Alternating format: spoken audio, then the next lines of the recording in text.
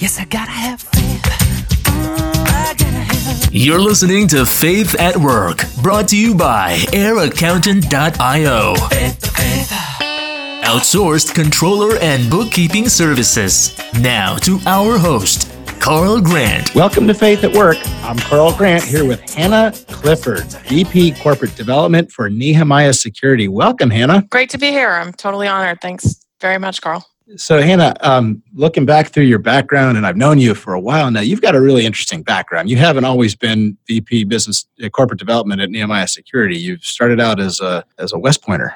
Absolutely. So I actually, my origins, I'm from a really small island in the South Pacific and grew up there and then had the opportunity to attend West Point.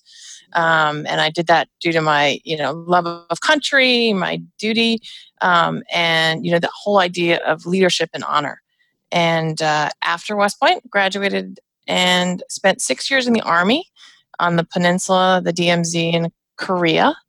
As well as stationed at Schofield Barracks in Hawaii, two great places. And then you were a venture capitalist. How did you become a venture capitalist? It's actually an interesting story, and I don't recommend this to very many people looking to get into the industry. But after I was part of a company that sold to Cisco Systems in Silicon Valley, I was in a lockup and they offered a scholarship program. So I attended Duke University to get my MBA. And there, one of the adjunct professors was a venture capitalist. So I engaged him during meetings and we had probably some heated debates.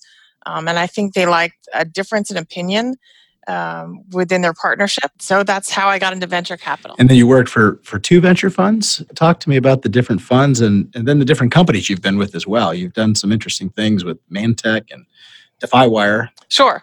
So I started off at InterSouth Partners, which was located in Research Triangle Park, and then moved from InterSouth to Paladin Capital in Washington, D.C. Both funds are similar. The focus of Paladin Capital was a combination of, at the time, dual use between the government and the commercial sector, which was something I was very interested in. So that's how I got there. But then I also cut my teeth on the operations side. I went into one of their portfolio companies called DefyWire, and that was based in school security software. And you were the chief operating officer there, number two? I was the number two. So, like any good startup, you're expected to have all hands on deck and do whatever it takes to be successful. So after a venture capital, I was actually asked to join Mantech to run mergers and acquisitions, corporate development for them. And it was just a great opportunity to go from a really small company and seeing sort of how companies were originally funded to seeing the flip side, which is the exit or, how large acquirers look at companies. And then it looks like you got promoted at Mantech to a more senior job. Yeah, I did. I was actually really blessed that I had a very supportive boss there. And he was very supportive of my career growth despite moving residency to 4 different states. And now you're back to more of a startup situation. Yeah, I am. I met the Nehemiah team run by Paul Farrell and just it clicked. They're a great bunch, and I think they're doing something really innovative in the risk space right now. So I'm excited to be on board. So you mentioned, as you were talking about your career, that you were blessed. And so I know that you're a person of faith. Tell me about how that faith came about in your life. Sure. So I was actually, I had the best childhood. I am the daughter of a small town parish priest on a little island in the Pacific. And since I was born and first baptized into the Episcopal faith, I've always had a steadfast role model, and someone that I could just, bounce questions off of at all times. So it was great to have a dad who was, so ingrained in the faith, but not pushing me so much. You see a lot of times parents really struggle with that balance between how much should I push that foundation or how much should that child come into the foundation on their own. So at what age did this come about? As a very young child? I would say as a very young child, I was actually confirmed while I was at West Point. And the whole idea of West Point is to sort of tear you down and build you back up. And I think anybody that's a veteran has been through some of that within their career in the military. But I think, that was a time where, everything was tested, everything I believed in, my limits of how much sleep and food and time I needed to get things done. So that really pushed me to say, what is truly your foundation? And is your foundation in things that are material, or is your foundation in God and Jesus Christ? And is it firm? Are you on the solid rock? Now, has your faith always remained 100% solid, or is there times where it's waffled or been tested? I think after I got out of the military, I went to Silicon Valley, and from a work perspective, it was incredible. It was 1999, and anything with a .com on the end had $1 billion valuation. Um, and most people were completely focused on just the new best tech thing coming out. And I think, I attended church, but, I sat in the pew and kind of went through the motions, Hmm. but didn't do much else. Um, and it was at that time that I actually met my husband and had to make a really hard life choice of, where does my treasure lie? Does my treasure lie in sort of chasing that?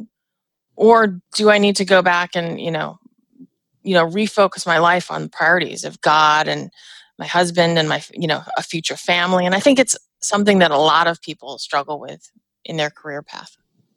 And so, as you met your husband and got married, do you two attend church together? Is that something you share together? Yeah, it is something we share together. So we've actually lived, I think this is the 8th state we've lived at. Um, and every place we go, that church that we belong to has become a rock solid foundation. And a lot of military go through this because we move so often that it's hard to sort of engage in a community. But we've always found faith to be one of those instant connectors where we move. So my husband and I actually attend Warren Baptist in Augusta. And I was actually baptized this past Easter by Pastor David McKinley. Wow. So, was that a second baptism, or is that because you said you were confirmed? Sure. Yeah. So in the Episcopal Church, my dad actually baptized me by sprinkling me over the baptismal font. But becoming a Baptist, the belief is full immersion of giving yourself over to Jesus. And so that's what I did. All right. So let's talk about how you've integrated your faith through your work life. So you talked about you really came to the Lord when you were in West Point because you were being tested. And then you talked about how you might have been walking through the motions and when you were in Silicon Valley. And then at some point you came back into this deep relationship, and I think that was when you met your husband. And then, so how have you integrated the two as you've gone through these various jobs at startups and venture capital funds and government contractors? Sure. So I think that the one big change I made to increase or put God back in the center of my life is when I decided in 2012 to go out and do my own consulting practice. And when I decided that, it was a really big jump for me because I, basically quit a full-time, well-paid position with great people at Mantech and jumped into an unknown consulting world. But I think on the flip side, it gave me a 10%, what I call my 10%. So, we believe in 10% tithe, but I think the tithing that I was missing at the time was the time that I would give for reflection. And it gave me the ability to use that business to give 10% of my profits and 10% of my time back to being focused on the really important things. And I've noticed as I've seen you around the business community that you're plugged in with other women in the business community. And I'm not sure, is that part of a Bible study or what is it that brings you that connection with those women? It was funny when I first, I've always focused on cyber security, Mhm. and it isn't a very woman dominated area, but I think what I saw was coming together of folks. And I host a table at the High Tech Prayer Breakfast. And my goal I've set every year I've sponsored a table has been I want to fill 10 seats with 10 women who are doing great things to further, God's message in the community, or, aren't quite there, but on a journey. So that's sort of my outreach at this point. Okay. And I guess that's where I've seen you. So Yeah, I'm very involved with that too. So exactly. I've always seen you do always have a table filled with women, and I believe they had flowers, if I recall correctly. It is flowers and every year I come up with a nice verse that just has been inspiring to me for the year. And so Well, that's my little thanks. thing. It stuck in my mind. I wasn't sure, what was going on there, but now I know. So Hannah, tell me, do you think God has a sense of humor? And if you do, have you experienced it? I think God has a sense of humor because I think as humans, naturally, we try to do what we think is best without letting God just have his way with us. And it's in those times that we sort of fight his will that we come up with these things. So, I got out of the military and I wanted to go to Silicon Valley and I wanted to pursue, high tech and cyber. And then all of a sudden he threw this great guy in my way. And I said, gosh, no time for this. I've got to get product out. I've got to do all these other things. But it's, ended up to be the best decision of my entire life. Mm. Not an easy decision.